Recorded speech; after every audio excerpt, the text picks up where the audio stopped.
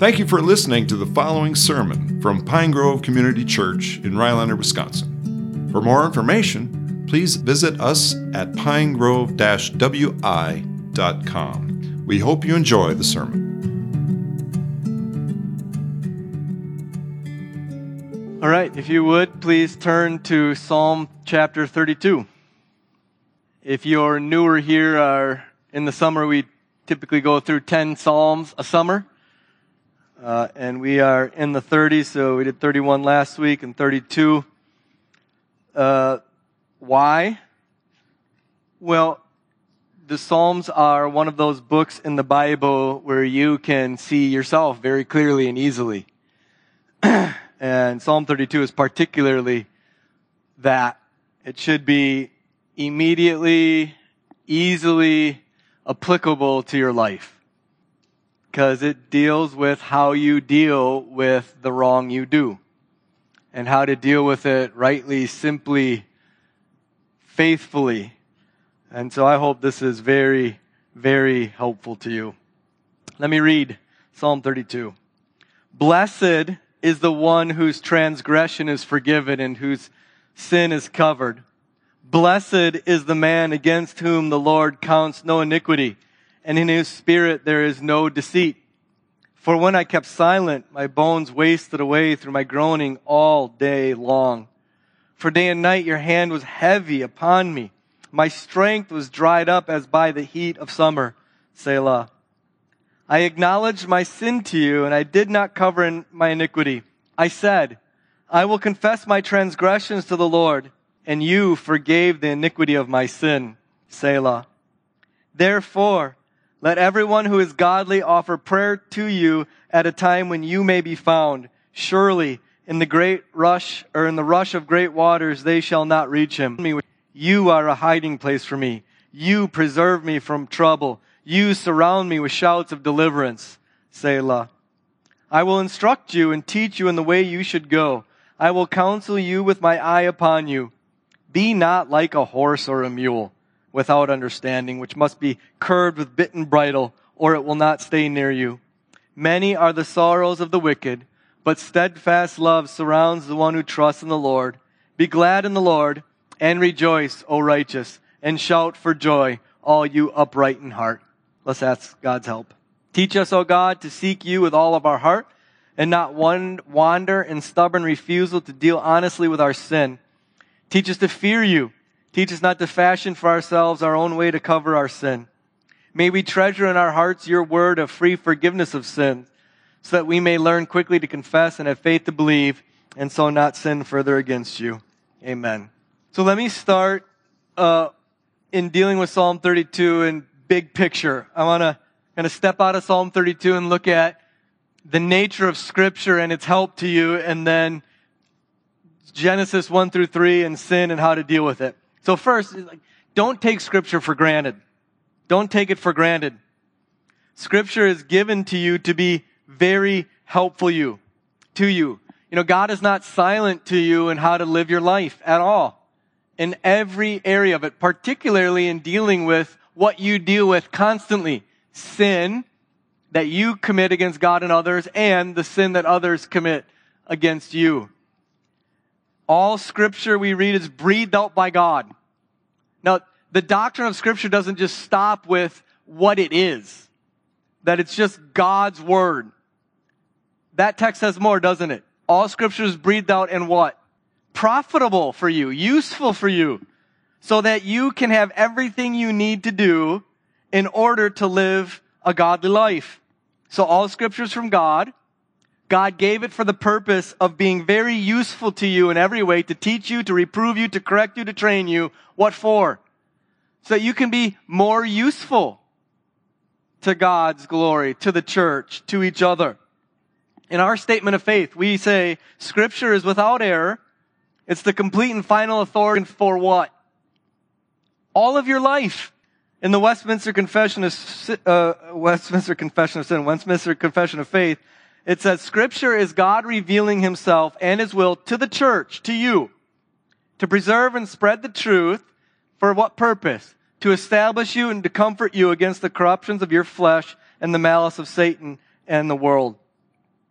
And so one of the key tools God has given you to convict you, to stab you with his sword, is hearing the word preached so that you can continue to kill your sin. So why was Psalm 32 given to you? What's it here for? Is it for you? Yeah. For what purpose?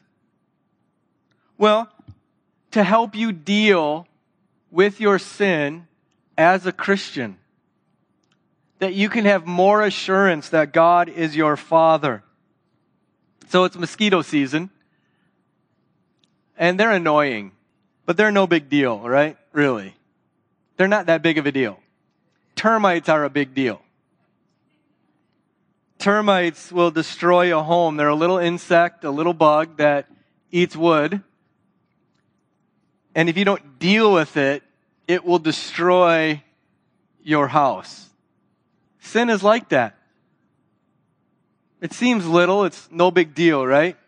But the longer you let it go, the more it piles up, the more destructive it is. Some of you have been on the receiving end of that kind of sin, haven't you? And you realize the life-altering destruction of sin committed against you. Maybe you're on the giving end of that. Your sin piled up and its destructive effects on the lives of people. So how does a Christian deal with sin? So Psalm 32 is here for. So, listen. Receive it by faith. And second then, we have to know ourselves then too, don't we? So Genesis 1-3. You remember that you and I were not made sinfully. We were made without sin. Adam and Eve were sinlessly perfect. Complete in perfect fellowship with God, with each other, with all of creation. But they turned from that, didn't they? And so they sinned. They rebelled against God and were ruined in sin, and we have inherited that demise along with them. And so you know this about yourself, right? You know that you are inclined within yourself to not do the good that you would like to do. That you are inclined, drawn to, in your affections, to do the things that you know you shouldn't do. Is that true of you? What do you find it easier to do? The sin or the righteousness? Which one? How about in your thought life? As you're just thinking about somebody else here who's not even doing anything to you, do you find it easier to think right, good, building up thoughts about them, or to kind of, ugh, I wouldn't know where that? Which one do you find more natural? And it's the other. We're full of sin. It's an unrestrained force from within you, but it's you. So what are you going to do with it? What do you do with it? Well, right away in Genesis 3, Adam and Eve, there's two ways they try to deal with it, right? There's their way and there's God's way. What do? They hide. They're stubborn. They try to cover themselves, and it's kind of funny because it notes that they just wore loincloths, that bikini. They were immodest. Bikinis are immodest. Speedos, tight-fitting, immodest. They were immodest in covering this, but they tried to do it on their own terms, didn't they? Stubbornly refusing to deal with it, and then creating a fake pseudo-atonement by their own way. So self-covering. Or there's God's way, grace. When God's come, what does God do? What does he do? He promises them a Savior. And then he covers them neck to toe in his own covering. And so we see that language in Psalm 32, don't we? Blessed is the one whose transgression is forgiven, whose sin is covered. And so you're going to deal with sin in one of two ways. Your way, your terms, or God's. And only one really works, doesn't it? Only one leads to knowing God's fatherly love. Only one leads to restoration and reconciliation of relationships, both with God and with each other. Only one way works. And the reality in your life is you are driven by the need to deal with your sin, by the need for atonement. It's a thirst that can't be quenched in your life. This is at the root of many of our misbehaviors and psychological problems. You need atonement. You need to deal with it. How are you going to do it? Well, it's going to be your way or God's way. It's going to be eating, or God's grace. It's going to be blowing up in anger at others, or it's God's grace. It's going to be binge watching Netflix in order just to have something playing at all times so you can distract yourself from your guilt, or it's God's grace. It's going to be isolating yourself from others, or it's going to be God's grace. It's going to be alcohol. It's going to be buying things. It's going to be pornography. It's going to be something to medicate, or it's going to be God's grace. So Psalm 32 is an experienced sinner who has repeatedly tried all of the other ways, and here again returns to the simplicity of acknowledging his sin before God and being forgiven and the joy that comes with that. It's so simple. Here's something to learn. Doing it on your own terms is always way more complicated and terrible than God's ways, which are very simple and pure and lovely. This is why if you read, like, let's say, Psalm 119, God's laws are a delight. Why? Because they're so simple. They're so pure.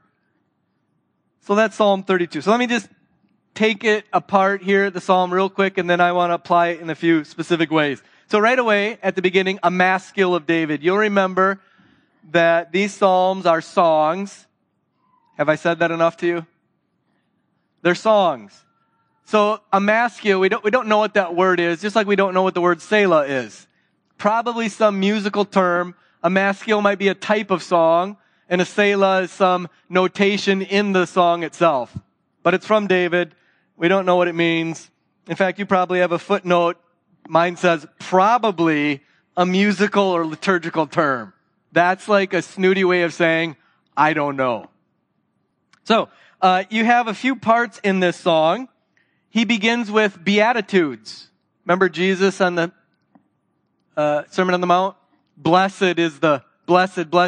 That word blessed is like truly happy.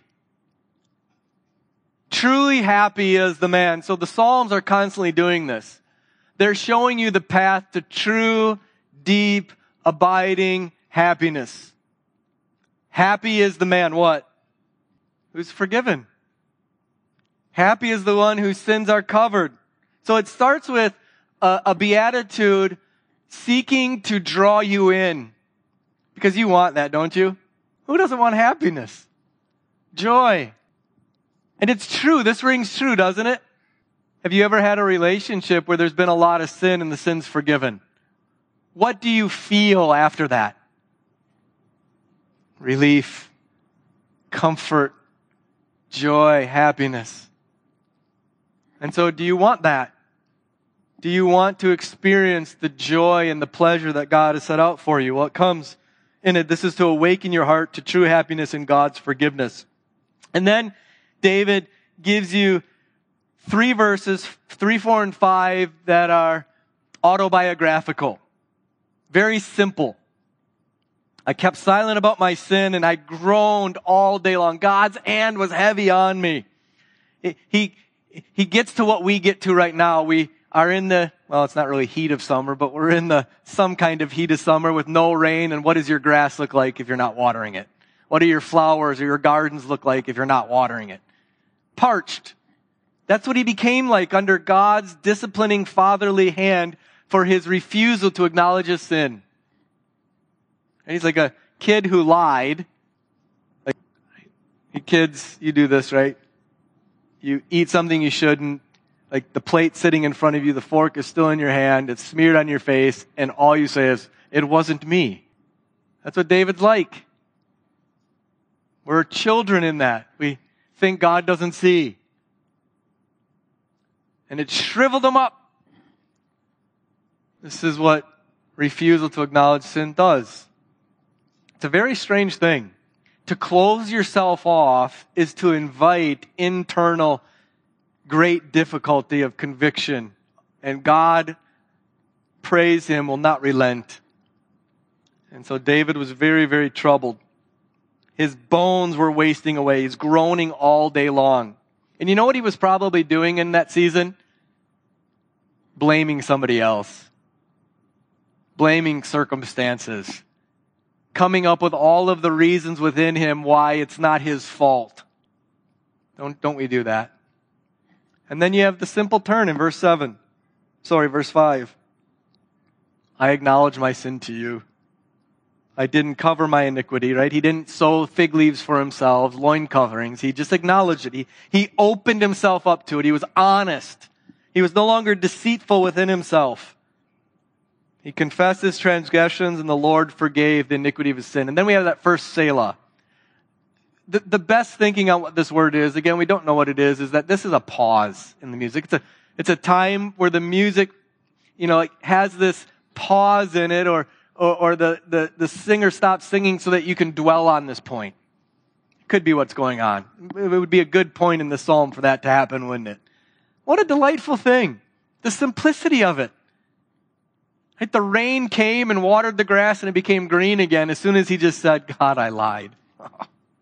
God, I was so greedy. God, I was so harsh to my wife. God, I just screamed at the kids all day long.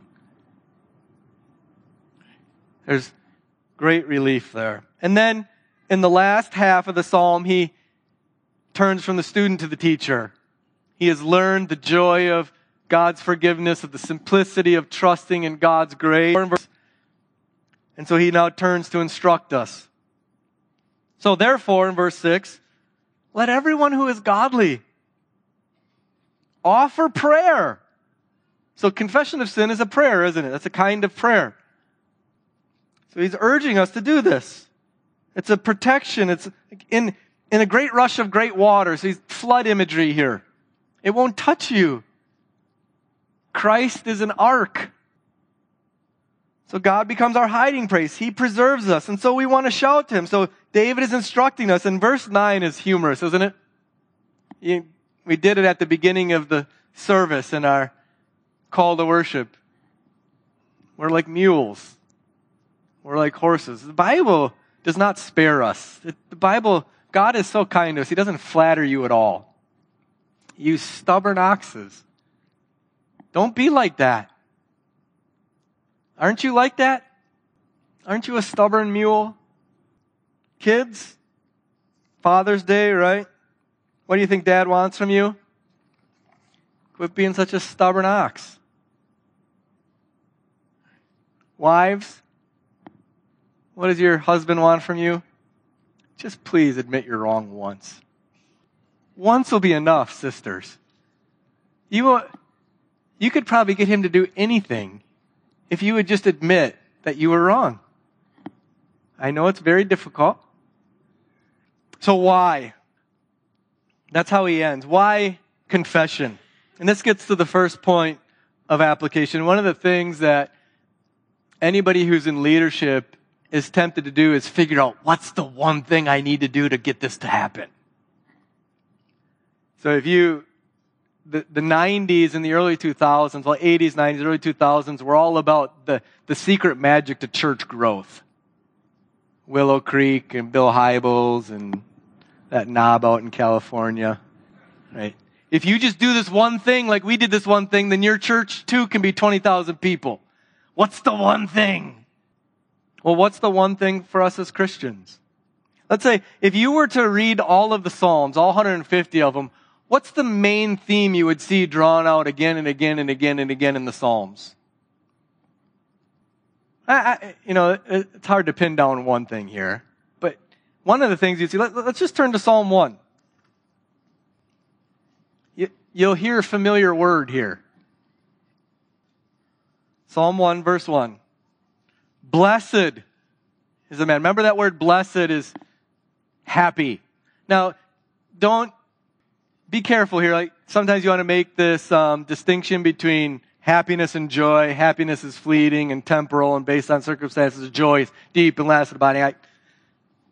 They're the same thing. I'll use true happiness if that will help you. Truly happy is the man who doesn't walk in the counsel of wicked, so on and so forth. And then in verse 2, his delight, his internal, positive, deep feeling of happiness and joy, his delight, his pleasure, is in God's word, in God. This is a theme we'll see throughout the entirety of the Psalms. Look at Psalm 8. One of our favorite Psalms. You know it.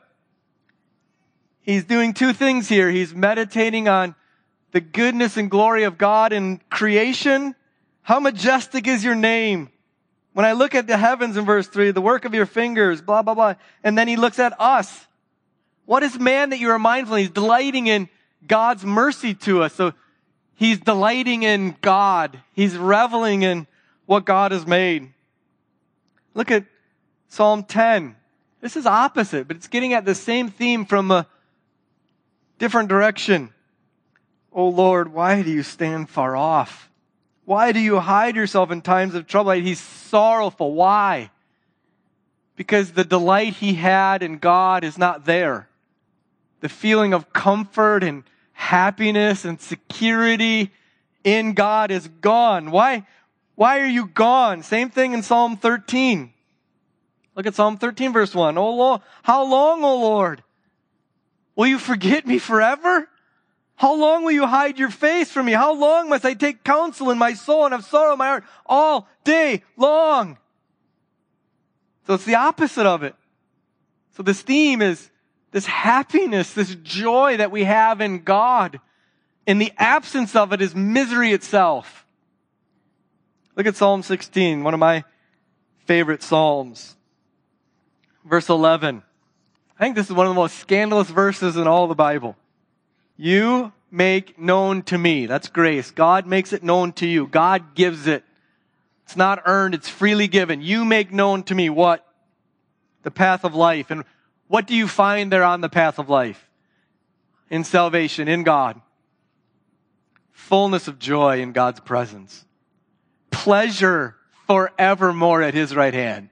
Can Christians say that? Pleasure. But isn't pleasure like a dirty word? Isn't pleasure something that heathens get? Christians, the absence of pleasure is godliness. If I'm going to be a true Christian, I need to be miserable, monkish, nunnish. No. We see it right away in our psalm too, right at the beginning. How happy is the one who's forgiven. So this is a major theme in the Psalms.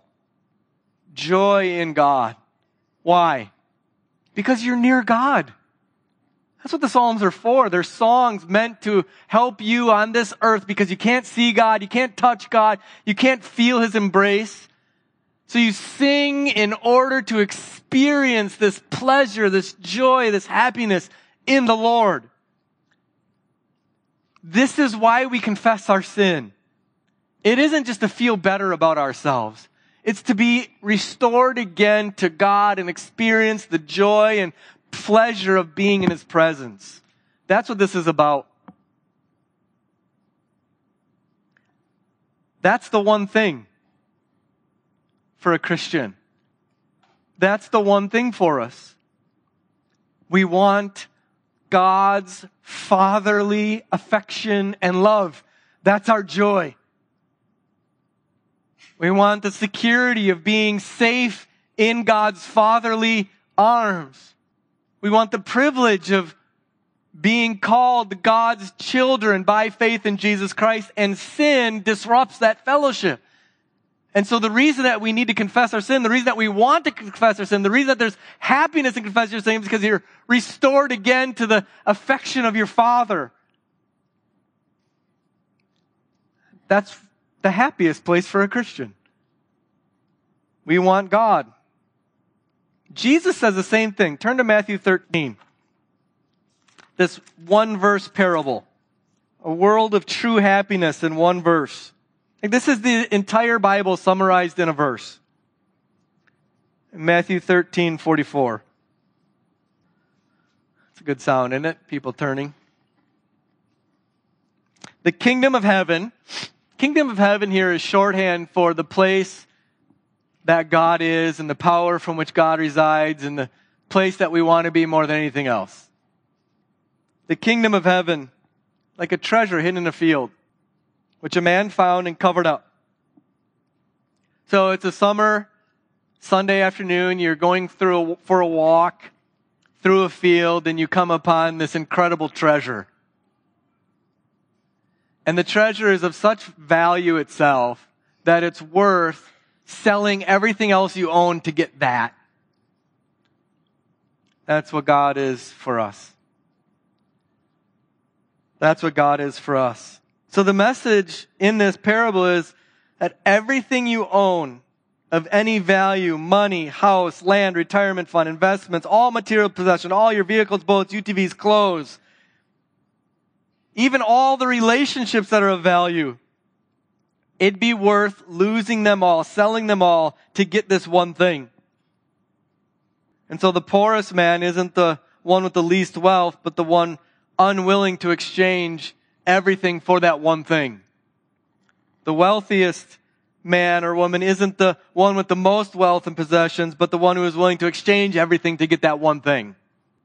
And in Psalm 32, God and His kingdom, your relationship with God is so valuable that you'll confess your sin because you want Him again. That's what Psalm 32 is about for you. Your sin disrupts your fellowship with the Father. Your stubbornness to acknowledge your sin disrupts your communion, your intimacy, your joy in experiencing His divine fatherly pleasure in you. And so that's why you want to confess your sins. That's why you'll learn to refuse to fashion for yourselves little ways to deal with your guilt and sin and just trust in Christ because you want to know the Father more. So Psalm 32 is a song of contrition and confession because David's unconfessed sin has removed the happiness of nearness to God, which is the greatest treasure in all the world, worth losing everything for, worth selling everything for. If you got that one thing, you're the happiest being in the world. But if you don't have it, or if it's disrupted by your unconfessed sin, then you're miserable. Now, let's get this right. We've been preaching through Galatians slowly, and so let me remind you of the grace of God and the forgiveness of sins there. Because the temptation you and I have is to deal with our sin, as I've said, frequently on our own terms. We devise our own ingenious ways to add to what Jesus has done. Now, before faith came, this is Galatians 3, 23 to 26. Now, before faith came, you were held captive under the law, imprisoned until faith would be revealed. Now, remember, the law of God, God's commands, all of them have a good purpose in your life. What are they? What's a primary purpose of God's law in your life? Yeah, to show you your sin. In fact, here the language is to keep you captive, oppressed under it. It's to show you that there's no help within yourself. In fact, there's no help in all the world. There's only one thing. Until faith. Faith in who? Christ. So the law was our guardian. Remember that word guardian in Galatians isn't a friendly term. This was a slave appointed by the master to oversee the young son harshly, discipline him, follow him everywhere, never let him out of his sight, beat him when he did something wrong, control every little moment of his life. Don't do that to your kids. That's what the law does. Because every time you read the law, you know your sin. So the law was our guardian until Christ came, in order that we might be justified by faith. So remember, Psalm 32 is here written by a man with first-hand experience the stupidity of stubbornly refusing to acknowledge his sin, but then who did, and experienced the great joy of God's mercy. Now, again, David has become a teacher of students, and he's got two kinds of students in his class. And you all are one of each of these, or likely you kind of flip-flop between them. You have the stubborn student. Just refuses to acknowledge any wrongdoing. Cheated on the test and comes up with all manner of reasons why it wasn't cheating. Stole the lunch of the kid in front of him, can give you a plausible explanation why it wasn't her. Just stubborn. You know the wrong, you can feel the wrong, but you're so stubborn. But the tricky thing with this person is, if anybody ever wrongs him, they better confess it. Or you're going to be all up one side and down another. They won't acknowledge their wrong, but they demand everybody acknowledge wrong to them. So they're very proud. That's one student, stubborn. The other is like wrongly tender. So overwhelmed by guilt. They do confess sin, but it's never enough. There's always something more they need to do. This student is very pliable in class. In fact, the teacher often really loves this student because they're so easy to get along with. They always admit when they do wrong, and then they try to do a whole bunch to make up for it. They sweep the class floor after school. They bring the teacher an apple every day. They always try to put on a happy face and be better. They just wear themselves out. There's just this guilt-motivated need to do more, to do more, to do more, to do more, to do more. It's never enough to say, teacher, I was wrong. Teacher, I forgive you. That's never enough. There's always more to do. And what we've been seeing in Galatians is that the law can never lead to your forgiveness. Only simple faith in Christ. You must neither be stubborn and refuse to admit you're wrong both to God and to each other, but nor must you kind of do it in your own efforts. Again, look at the simplicity of verse 5. I will confess my transgressions to the Lord, and you forgave the iniquity of my sin. That's the gospel. And it comes only because Jesus died and rose again. That's it. It's that simple, brothers and sisters. Your sin, there's only one way to deal with it. It isn't by stubborn refusal to admit it, nor is it an admission of it, and then, promising to do better and doing all this extra stuff. So you fathers have 2 children like that, don't you? You have the very stubborn child that you want to smack. And then you have this child who's just so pliable and always admits wrong, even when there's nothing wrong. And those are both problems. The tender child needs to get a little bit more stubbornness in him or her.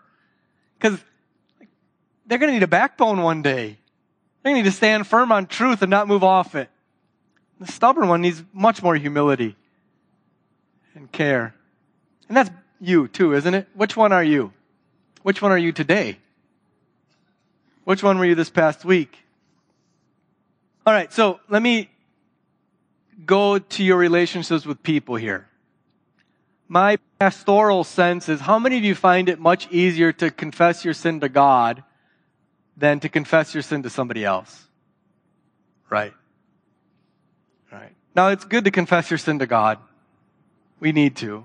1 John 1:9, right? Confess your sins.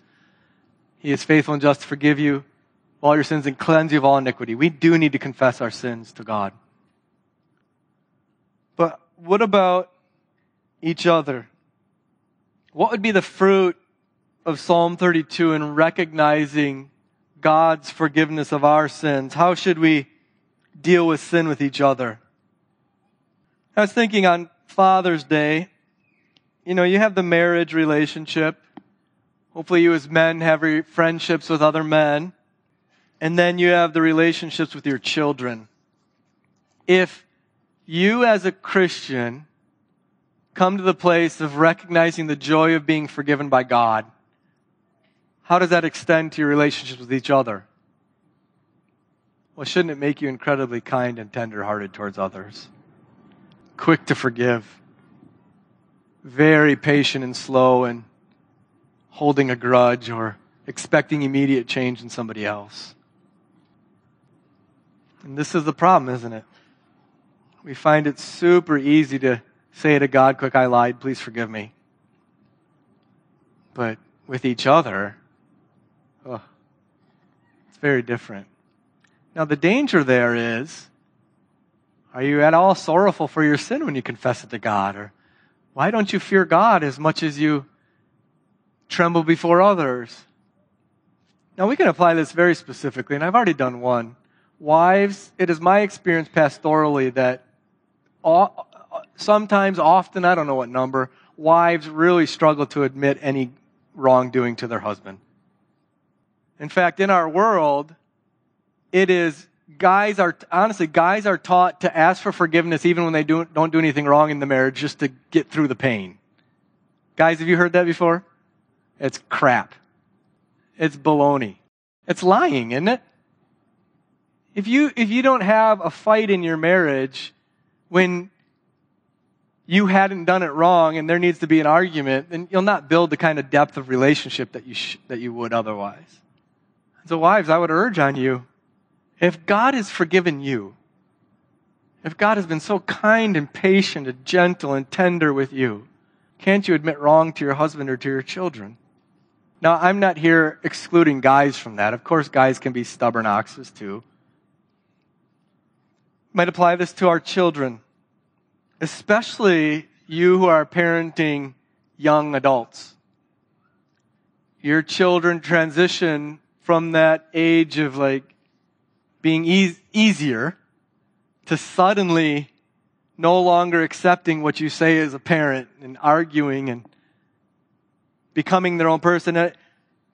It is normal and right, parents, fathers, for your child to become their own person and to differentiate from you. And that will often cause a lot of pain because they stink at it. And you do too. Because it's the first time they're doing it. And they're full of sin themselves. And so parents at that stage are often surprised that their child isn't acting like they did when they were 7 anymore. And they can do a couple of things wrong. They can just squash it. They argue about everything, and they just go toe-to-toe constantly. Or they're just passive. I'm the more passive one. Mandy's the more going to fight it. And that's probably good. You need the balance there. There are things you need to fight your teen on. And there are some things that you need to smile and walk away and know that it'll be better in a couple of years. It'll be okay. Young children, or young adults, you can get very frustrated with your parents because why won't they just let me make a decision? Why can't I just fail? I know what I'm doing here. I get to do these things too, right? And you get exasperated with your father or your mother. Have some mercy on them. They love you. They don't want to see you screw up. They're scared out of their minds of what's going to happen. You don't know the fear of it yet. Have some mercy on them. You want them to be patient with you, right? Raise your hand if you want your parent to be more patient with you. You're a liar. Raise your hand. Yeah. Well, you should expect of yourself the same patience to your parents. Pray. Seek advice from other parents who've been through it. Get wisdom from them. But more than anything, forgive each other. Forgive each other. As God in Christ has forgiven you. Forgive each other. This is the key, isn't it? To relationships. Forgive. So, we want, as we see in Psalm 32, to deal with our sin by faith simply. Just confessing it. For the purpose of intimacy and joy in our relationship with God. And then we want to extend that to our relationships with each other. Isn't that wise? Isn't the Bible so smart? Isn't God so intelligent? Doesn't it work very, very well? And so say yes to this. Say yes to the goodness of dealing with your sin so simply and quickly and moving on. Isn't God a good father in that he just doesn't berate you constantly for your sin, but just forgives you and then treats you infinitely better? And so let's extend each other that grace. Let's pray. Father, we praise you that you are so kind to us. Please, Father, renew our minds on that. Renew our minds to the simplicity and the eagerness and the love you have for us in our sin to forgive us. We find it so difficult to become convinced of that. So please renew us in that. Give us faith to receive very quickly your forgiveness as we confess. And then, God, give us grace to extend that towards each other in our relationships, particularly in those relationships that are most close to us, because they can be often the most painful. And so, Father, have mercy on us now. In Jesus' name, amen. The charge is this. It's Ephesians 4:32 would be a great one to memorize and make your prayer. Be kind to one another, tenderhearted, forgiving one another, as God in Christ forgave you. And may the God of endurance and encouragement grant you to live in such harmony with one another, in accord with Christ Jesus, that together you may with one voice glorify the God and Father of our Lord Jesus Christ.